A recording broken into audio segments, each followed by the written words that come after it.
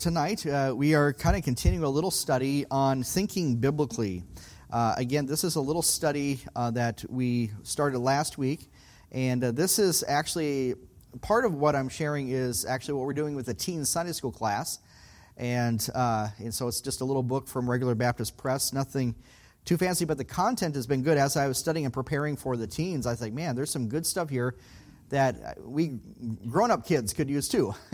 And so it was just a challenge to me, and I thought, we'll just kind of adjust it a little bit for the adults here. But there's some great lessons to learn. Last week, when we talked about thinking biblically, we kind of starting out the lesson, remember we talked about how do you view life? How do you view what the Lord has, or what we have before us? And a lot of people, what do? They view life and the circumstances around it by viewing it from really secular ideas. Maybe what their friend says, or what someone on TV says, or something they saw on social media. And that's how we view life. We view problems through that lens. And to be honest with you, even as Christians, those who are born-again Christians, the way they look at life's problem is they see it through the world's lens, and that's how they see the Bible. They read the Bible as they see their own world. But it shouldn't be the other way around. And that's kind of what this book is arguing, that most Christians really don't think biblically when it gets down to it. What are they doing? They're even reading the Bible or even looking at the church, and they're doing it through world eyes. What can I get out of it? Well, that's not the idea, okay? So the idea is this, that we should view the world and the problems and situations that we have through the lens of Scripture, and in that, it puts in proper perspective of what we see in our world today. Whether you hear something on the news, maybe something happens in your family, and how do you adjust to that? And I think that's kind of dovetails a little bit with the message this morning as well, as far as Christ in you, the hope of glory. It's not so much on your performance of what you're doing or not doing. That's kind of man-centered when you think of it. Based on that, your success as a Christian is how many prayers you can make, or how much money you can give, or how many services you can take, whatever you want to put out there. That's kind of man-centered, and who's going to top you, for that? And so this is the challenge for us, is to know Christ and know Him well, know Him personally. So this is the important thing that we do here tonight. So I want to start with a verse of Scripture. Let's go to the book of Psalms, chapter 139. Psalm 139. We'll be in a couple passages tonight, and eventually we'll get down here to the marker board. I will do my best to write big, or you're more than welcome to come up a few rows, all right? Or bring your own binoculars night, okay? So there's a couple ways you can do it, all right? If I got really fancy, we could do a PowerPoint, but I kind of like doing the marker board too. It's kind of fun. Psalm 139. I want to start out with one verse, kind of get this started tonight. Before we look at the verse, though, last week we talked about how to think biblically. We talked about the idea of authority. How do we respond to authority? And obviously, God is our ultimate authority. That's very important as we view life. So here we go. In Psalm 139. Psalm 139. Get the right book here, the right chapter. Look with me in verse 7. Psalm 139, verse 7. It says here, "Whither shall I go from thy spirit? Or whither shall I flee from thy presence?" Okay? By the way, this psalm in itself is just a beautiful psalm. There's a lot of good verses, and probably some verses out of this passage that you have either memorized or you're very familiar with, okay? But this is the idea. When we look at the presence of the Lord, this is what we're talking about tonight. Tonight we're looking about how to think biblically and knowing that the Lord is ever present with us and around us. He's there. And a lot of times, to be honest with you, we forget that, okay? So again, we're encouraging us how to view life biblically, how to think biblically. So again, in verse 7, here's the question: whither or where shall I go from thy spirit, from the Holy Spirit, God's Spirit? Or whither shall I flee from thy presence?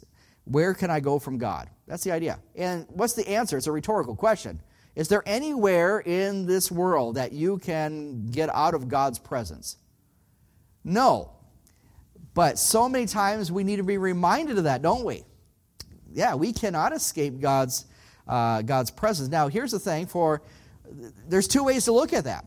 For some, you can be afraid or fearful, or, almost view God as some mean-handed school teacher. Did you ever have a mean-handed school teacher? Just ornery and just like you thought that person, he or she was out to get you? We'll have an altar call in a minute. So, but anyways, you think about, for example, that, and a lot of people view God that way. Like, okay, God is wanting me to do this and that. I can't get a break. God, just leave me alone. Some people, even Christians, are like that. Again, but how are they viewing that situation? They're viewing it not from the Bible. They're viewing from their own experience or cultural experience or some other influence. That's how they're doing it. Biblically speaking, when we think that God is ever present, and we use a big word for it, we talked about last week, that God is omnipresent, which means God is everywhere. Remember, there's the three omnis of God. God is omnipotent, which means God is almighty, all-powerful, okay? God is omnipresent, which means he's where? Then God is omniscient, meaning God is all-knowing. Those are the three big things we know about God. And do we understand those things? No. We believe it, but it's hard for us as finite beings to really come to grasp with that. So, but the question is this: is there any place we can get away from God? No, there's not. So how then, knowing that truth, how should it affect our lives? That's what we're talking about tonight. If we know God is ever present, he's there, how then should we live for him? How then should we think? And we're going to think biblically on that. So I like the illustration that the writer here gives, and I'll just kind of bring my own in it. Think of this. I remember I told you this morning my first job was working at Front Street Cafe in Brainerd, Minnesota. And I was a dishwasher for about 2 years, cleaning, doing busing, doing whatever, kind of the low in the totem pole. Well, my second job, I call it my second W-2 job, okay, was I was at Grandview Lodge in Brainerd, Nisswa area, and worked there for 7 years. Absolutely loved it. I loved that job. I still have very fond memories, had very good coworkers, a good environment. It's a large resort, still is. Obviously, it's bigger than when I was there, for sure. I worked mainly in the golf department at the Pines and Preserve, and a little bit at Deacon's Lodge that they had at that time. And so we were constantly around customers. We had to help them out, do things. I had to pull golf carts around. We had to go on the course doing odds and ends, just a variety. And for a year, I worked in the pro shop. And then I worked, the last 3 years, I worked it was called Tea Times. It was basically reservations, and it was right near the admin office. So so I got shuffled around a little bit. But here's the thing that I always loved about this, that I remember this, I think it was the first couple of years I was working there. I was right outside the clubhouse, and we were there standing waiting for some customers to arrive. In fact, there was some actually pulling in to drop off their golf clubs, and we were going to help and assist them and get them to the right tee box, etc. So while we were sitting there waiting for the cars to go up, one of the other managers, not in our department, this was the manager for the grounds crew, the guys on the good Toros, Harvey, you would have fit right in with them, cutting the fairways and all that. And so he was the manager over them. But this guy, his name is Tom. Actually, he's a dear friend of mine even till this day. Tom comes over and he sees us, and I was, I think, just almost ready to go into college. So either high school or into college at this time. And we're standing there around waiting for these customers, and all of a sudden Tom comes over and says, hey guys, what are you doing here? Do this, do that, do that. He wanted us to look busy, be busy, get to work. And then here's a lesson. Whenever Tom was around, or any of our other managers were around, you know what we did? We got busy. Even if there was nothing to do, we would somehow get busy. Have you ever had that work experience where you're doing something, and when the boss comes, the manager comes, whoever's over you, and all of a sudden, their presence affects how you work? You know what I mean from that? It just is a different. Or going back to your old school days, when the teacher comes in, that's one thing. But when the principal stopped in, I don't know about you, but if you had a good principal, when that principal stopped in, everyone sat up straight.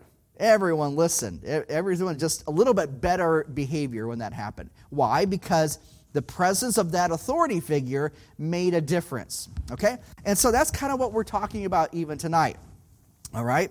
So the presence of someone else, especially an authority, changes our behavior.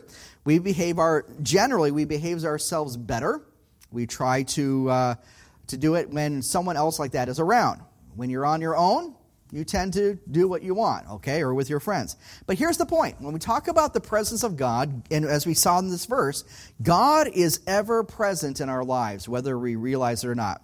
So here's a point. I want us to understand this. Another step towards thinking biblically about ethics and morality, what we do and how we live, is to recognize that we constantly live in the presence of God. So how do we think biblically? Another step in thinking biblically is recognizing we constantly live in the presence of God.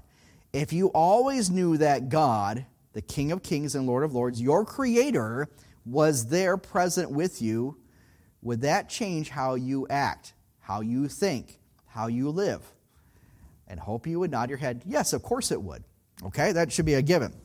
So I want you to think for a second. I'm going to give you this is kind of like a Sunday school time in a way, but think about this, all right? Describe in your mind, you don't have to answer this out loud, but think of a specific time when you were aware of the presence of God. Think of the location and maybe where that was. When I was dealing with the teens this morning, they were trying to figure out, of course, they've lived just, teens of years, so what experience do they have? And so I try to make it really simple. Think about the day you were saved. Where I hope when you were saved, you discovered the presence of God. Hopefully that made a difference in your life. So think about that place. What was your attitude when you noticed the presence of God? You want to hear what the teen said? I believe one teen says they were joyful when they knew that God was there.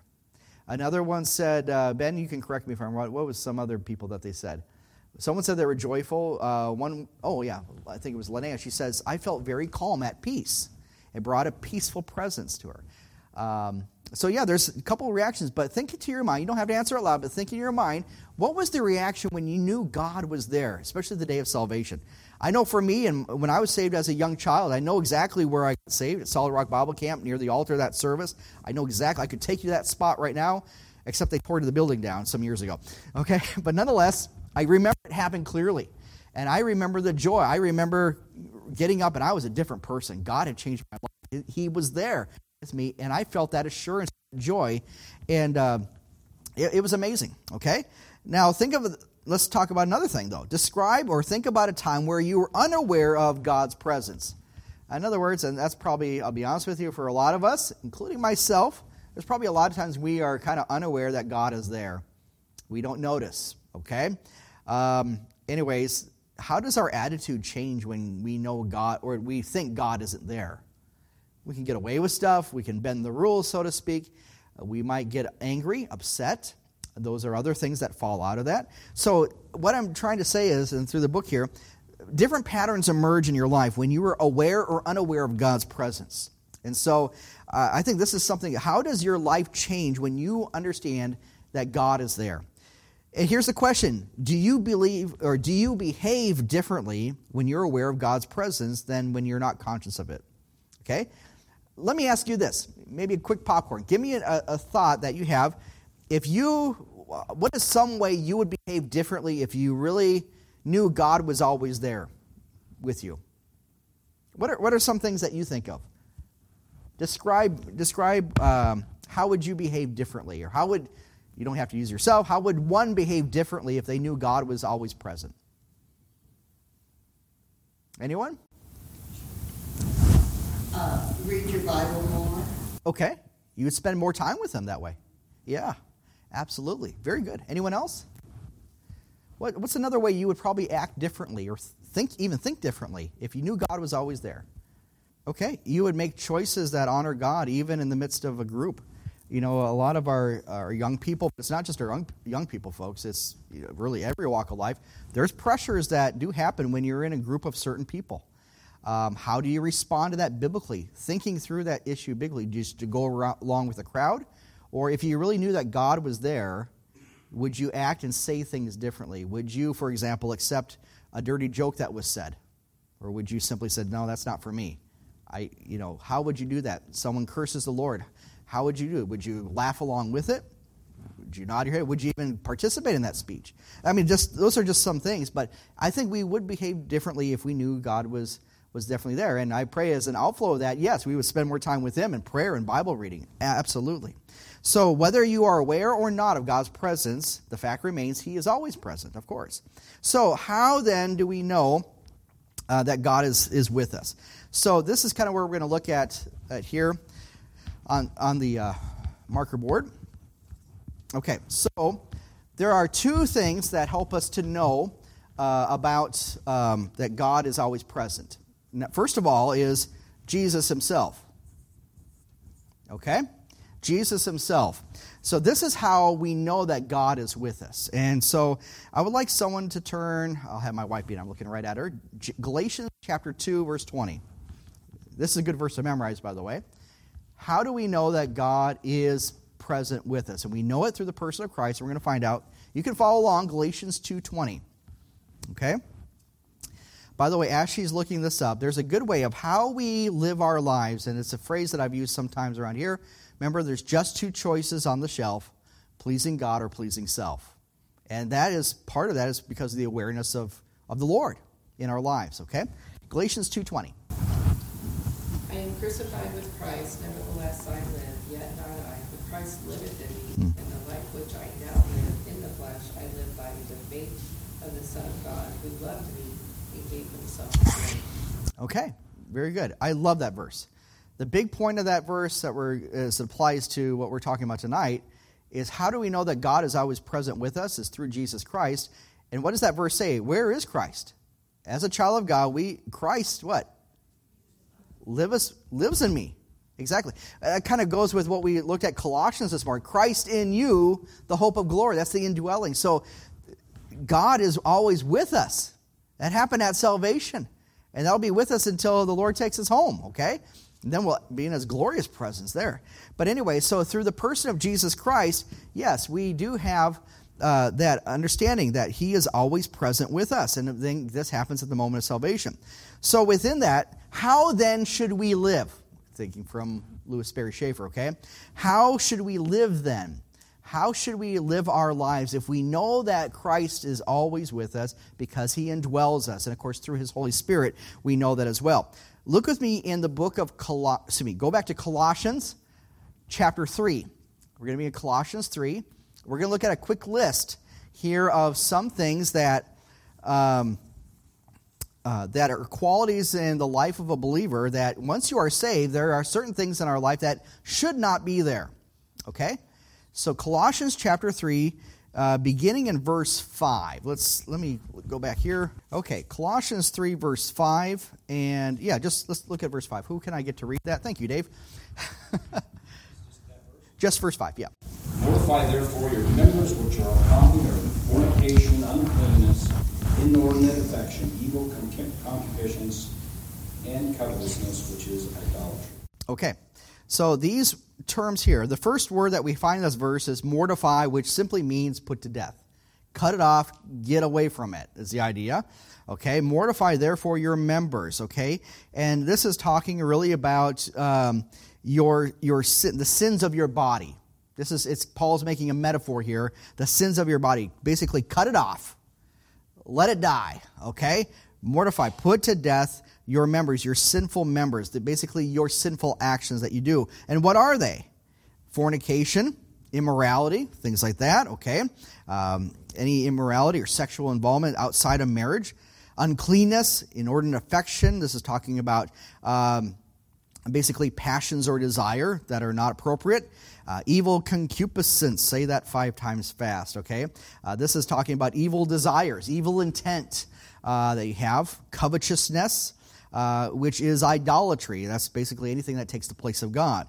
Okay, so now let's go a little bit more in detail here. And let's look at verse... here's a testimony, verse 7, in which ye also walked some time when ye lived in them. In other words, for the Colossian believers, this is what your life was like before Christ. Why is it in your life now? Get rid of it. This should not be a part of a believer's life. And when we understand the presence of God in our life, yes, we make a conscious choice, yes. Just 2 choices on the shelf, pleasing God or pleasing self. Verse 8, let's look at that really quickly. Who would like to read that verse? Verse 8. Yes, Daphne? And you also put off all these: anger, wrath, malice, blasphemy, filthy communication out of your mouth. Okay. So going through that, what's the first thing on that list? Anger. Okay. We know, and even Jesus had a righteous anger. You know, there's a place for that. But in general, anger is to be angry at someone especially without a cause, things like that. These are definitely, that goes against God, okay? It's a sin. What's the next thing? Wrath, okay? Okay, someone in their own words tell me, what would wrath be? You got anger, what would wrath be, do you think? In your own words.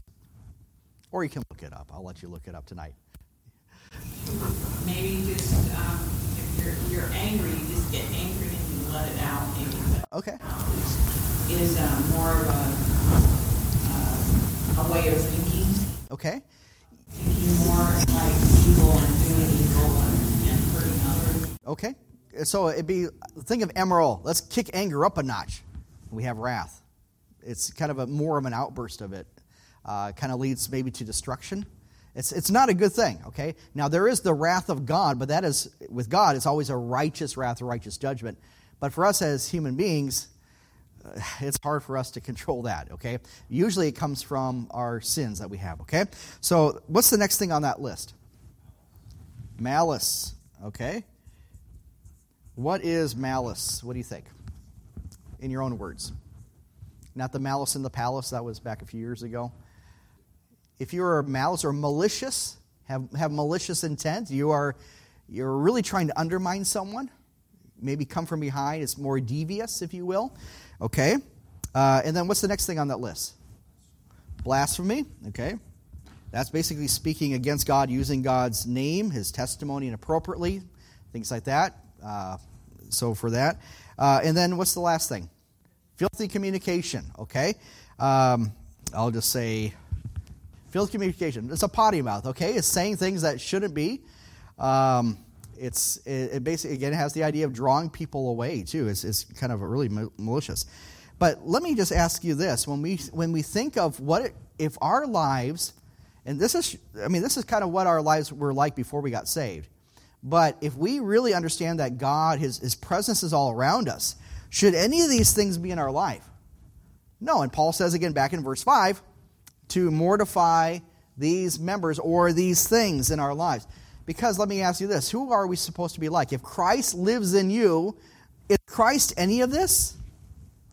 No. So we should mortify this flesh, mortify these desires, put it to death. Let it not be a part of our life. Okay? But let's now go to a different verse here. And look with me over in verse, let's see here, 12. Let's look at 12 through 14. 12, 13, 14. Who would like to read those verses? Mandy? Okay, go ahead. Yep, chapter 3. Yep. Put on therefore as the elect of God, holy and beloved, vows of mercy, kindness, humbleness of mind, meekness, long-suffering, forbearing one another, and forgiving one another. If any man have a quarrel against any, even as Christ forgave you, so also do ye. And above all these, put on charity, which is the bond of perfection. Okay. So in looking at that, let's look at some of these qualities now. So if you mortify or put off, going to Romans, if you put off those works of the flesh or those sinful desires of anger, wrath, malice, etc., then you should put on something. The idea is like putting on one piece of clothing, switching it to another is kind of the idea. All right, so what's the first thing on that list that we should have? So what should a Christian look like if we knew that God was always present with us? Bowels of mercy. Now, we have a doctor in the room, so if you want to talk about bowels, you can do that. But the idea is this. Bowels of mercy, simply compassion. Having compassion for one another, okay? So having compassion, all right? That's definitely a trait, a good, honorable trait that we should have as a believer. What's the next thing? The next thing in that list. Kindness. Okay? Treating someone nicely, going the extra mile, going out of your way, helping someone. All right, next thing. Humbleness of mind, or let's just simply say humility. Humility, okay? Okay? That, by the way, when we look at already the comparison between these two lists, it's light years difference from each other. Okay, humility. Putting others before you, all right? Next on that list, meekness, okay? What is meekness? Anyone have a good definition? When we talk about meekness, what do we usually mean by that? Okay, excellent. Power under control. The Bible describes Moses as being meek, for example. Jesus was meek. These are some great examples. Meekness, power under control, all right, is the idea. So it's kind of a gentle idea is really the idea behind that. All right, next. Long-suffering, another word we can say is patience, basically. I long suffer with you today, but I'm patient with you today, is the idea, okay? So patience, forgiveness, okay? Forgiveness, all right? Or forbearing one another, it basically means to put up with someone, is the idea. Sometimes we feel we have to put up with someone a lot, okay? But basically is just being very considerate is the idea, okay? But then going on to forgiveness, okay? Having a forgiving heart. And by the way, this is definitely what Christ did. And then finally, what's the last one in verse 14, I believe? Charity, which is really love, okay? It's that agape love. Okay, so these are all characteristics that should be in the life of a believer. By the way, this definitely reflects what we read later on in Galatians chapter 5 about, again, Paul goes through this thing again, putting off and putting on is the idea. So let me ask you this. Who does this look like? All these compassion, kindness, humility, meekness, patience, forbearing, forgiveness, love. Who does that? If there's someone who could model that, who would that be? Jesus himself. Exactly. So Jesus himself definitely has this. He's the embodiment of that. But as we are in him, this should be a reflection of our lives. As again, Christ liveth in me. This is what our lives should look like right here. So here's the important thing, though, I want us to understand, is this: where do we begin? Where do these things begin in our lives? Where do they start? I was asking the teens this morning, how does someone become angry or malicious or have potty mouth or blasphemous? How do people get that way? What would you answer? How do people get that way? I mean, they had, first of all, they said, well, maybe something saw like on social media. There's a lot of things that people stir the pot. Some people like to stir the pot just to stir the pot, okay? But ultimately, it's what you guys are saying. It's natural. It really comes from our mind is the idea. So our minds basically feed into that. That's where it comes from. Someone who is angry, someone who is wrathful, malicious, blasphemous, that comes from the mind, from the heart. That comes internal, okay? And so, but when we put off or mortify our members, as say, our sinful desires, we have compassion. But again, where do these come from as well? Do you get these things by watching the news? Heavens, no. Do you get it from watching a Hallmark movie? Absolutely not, okay? It's the same story 1,000 times, okay? Just different names have been changed, that's all. Okay, so anyways, I digress. But again, where do all these things take place? In the mind, in the heart. And again, it's a thing. And so here's the thing. What is the difference between these two groups? It affects the minds because why? It's centered on knowing the presence of God in our lives, I believe. That changes so much. If we knew that God was ever present with us, and he is through Jesus Christ living in us, the indwelling of God in our lives, okay? And later on, the Holy Spirit that God has given to us as well. When we are saved, we are baptized into the Holy Spirit. Knowing that God then is ever present, and we know that God himself is always ever present, if we really knew that and really believed that, our minds wouldn't put up with this junk.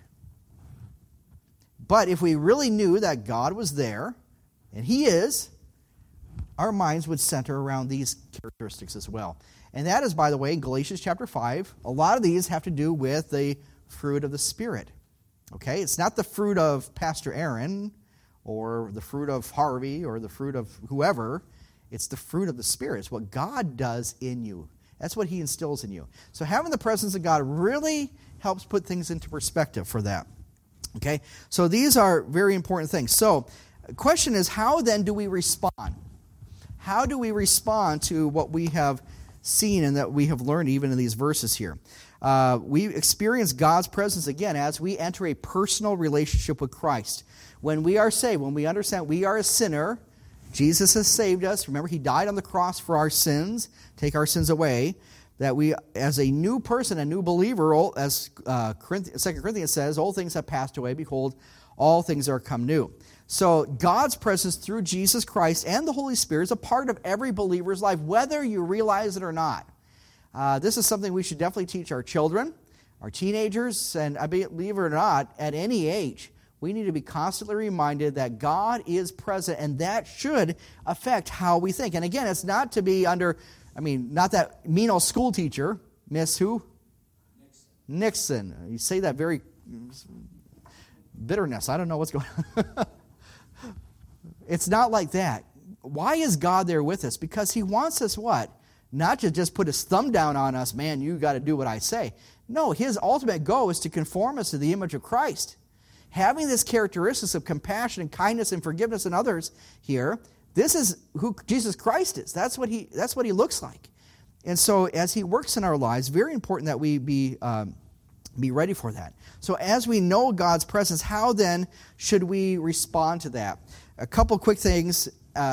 Exodus chapter 3, Moses at the burning bush. How does he respond when he realizes he's in the presence of the Lord? How does he respond? Remember Exodus 3? Charlton Heston, okay, helping you out here. Yeah, exactly. His behavior changes, doesn't it? That's the point. His perspective changes. Think of Isaiah chapter 6. When Isaiah is there in the temple and he sees the Lord, how does he respond when he's in the presence of the Lord? He says what? Woe is me, I am undone. I'm a man of unclean lips in the midst of people on unclean lips. For mine eyes have seen the King. And so here's the thing. Isaiah, his behavior, his thinking changed when he would encounter the presence of the Lord. Go in your mind to Matthew chapter 17 at the Transfiguration, when Peter, James, and John are with Jesus on the high mountain, and Jesus and all is displayed in all his glory. What is their response? Remember? Mostly Peter's. What was their response? Build 3 tabernacles, one for Moses, one for thee, one for Elijah. It's very simple. Their attitude and thinking changed. Their behavior changed when they encountered the presence of the Lord. You can go to Revelation when the Apostle John is writing, when he is beholding Jesus Christ in glory. His whole persona changes as well. The book of Daniel, you can mention that. There's so many things you can look in the Scriptures. When people encounter God, their lives were changed. And so here's the thing. Let me tell you one quick story before we finish this up. This is when we were living in Israel. I remember that we had a guest, a lady that came. I even forget how she got there. Maybe invited by one of our, yes, it was one of our folks had invited her. She was a little different. She was a Russian lady, spoke no Hebrew, no English, so we communicated in what my little Russian I know, but with a little bit of translation. But she said she was walking on the beach of Tel Aviv, and she saw Jesus. Jesus was 3 meters high. So do the math. No. He was 9 meters high. That's right. Times that by 3, okay? So 27 feet high. He was wearing all black, and he had big, long, black fingernails. And that was Jesus. And she was just so excited about that story. And I was like, I don't know what you saw, lady, but you need to change your diet. I don't know what's going on. But seriously, that's her perception of Jesus. And you know what? Other than telling this story, which, it's what she saw or envisioned at least, I don't know, but that doesn't match up with what the Scriptures say about Jesus. Okay? You always go back to Scripture for that. And was her life really changed? Her behavior changed? Not really, because she kind of went around it flippantly. If she really encountered Jesus Christ, her life would be dramatically changed. And it's the same thing. When we encounter the Lord through His Word, through prayer, through worship, our lives should be changed. So here's the thing. God's presence in our lives must result in action, be characterized by service, obedience, repentance, fear, wonder, and worship. I love that. God demands that we live aware that we are constantly in His presence. We should constantly ask ourselves, would I do this if God were bodily, if we physically saw God was next to me? Would we actually do that act? Okay? Again, just 2 choices on the shelf, pleasing God or pleasing self. These questions are important as we learn to think biblically on life. Doesn't that change our perspective totally? Absolutely, because you're seeing it not from what the culture says, not from what TV says or social media says or whatever your favorite book says. No, our lives change when we see the world and we see things through the lens of Scripture, through what God wants us to see. And in that, we learn to think biblically. So we talked about authority, we talked about presence. And so a lot to learn from, and we praise God from that. So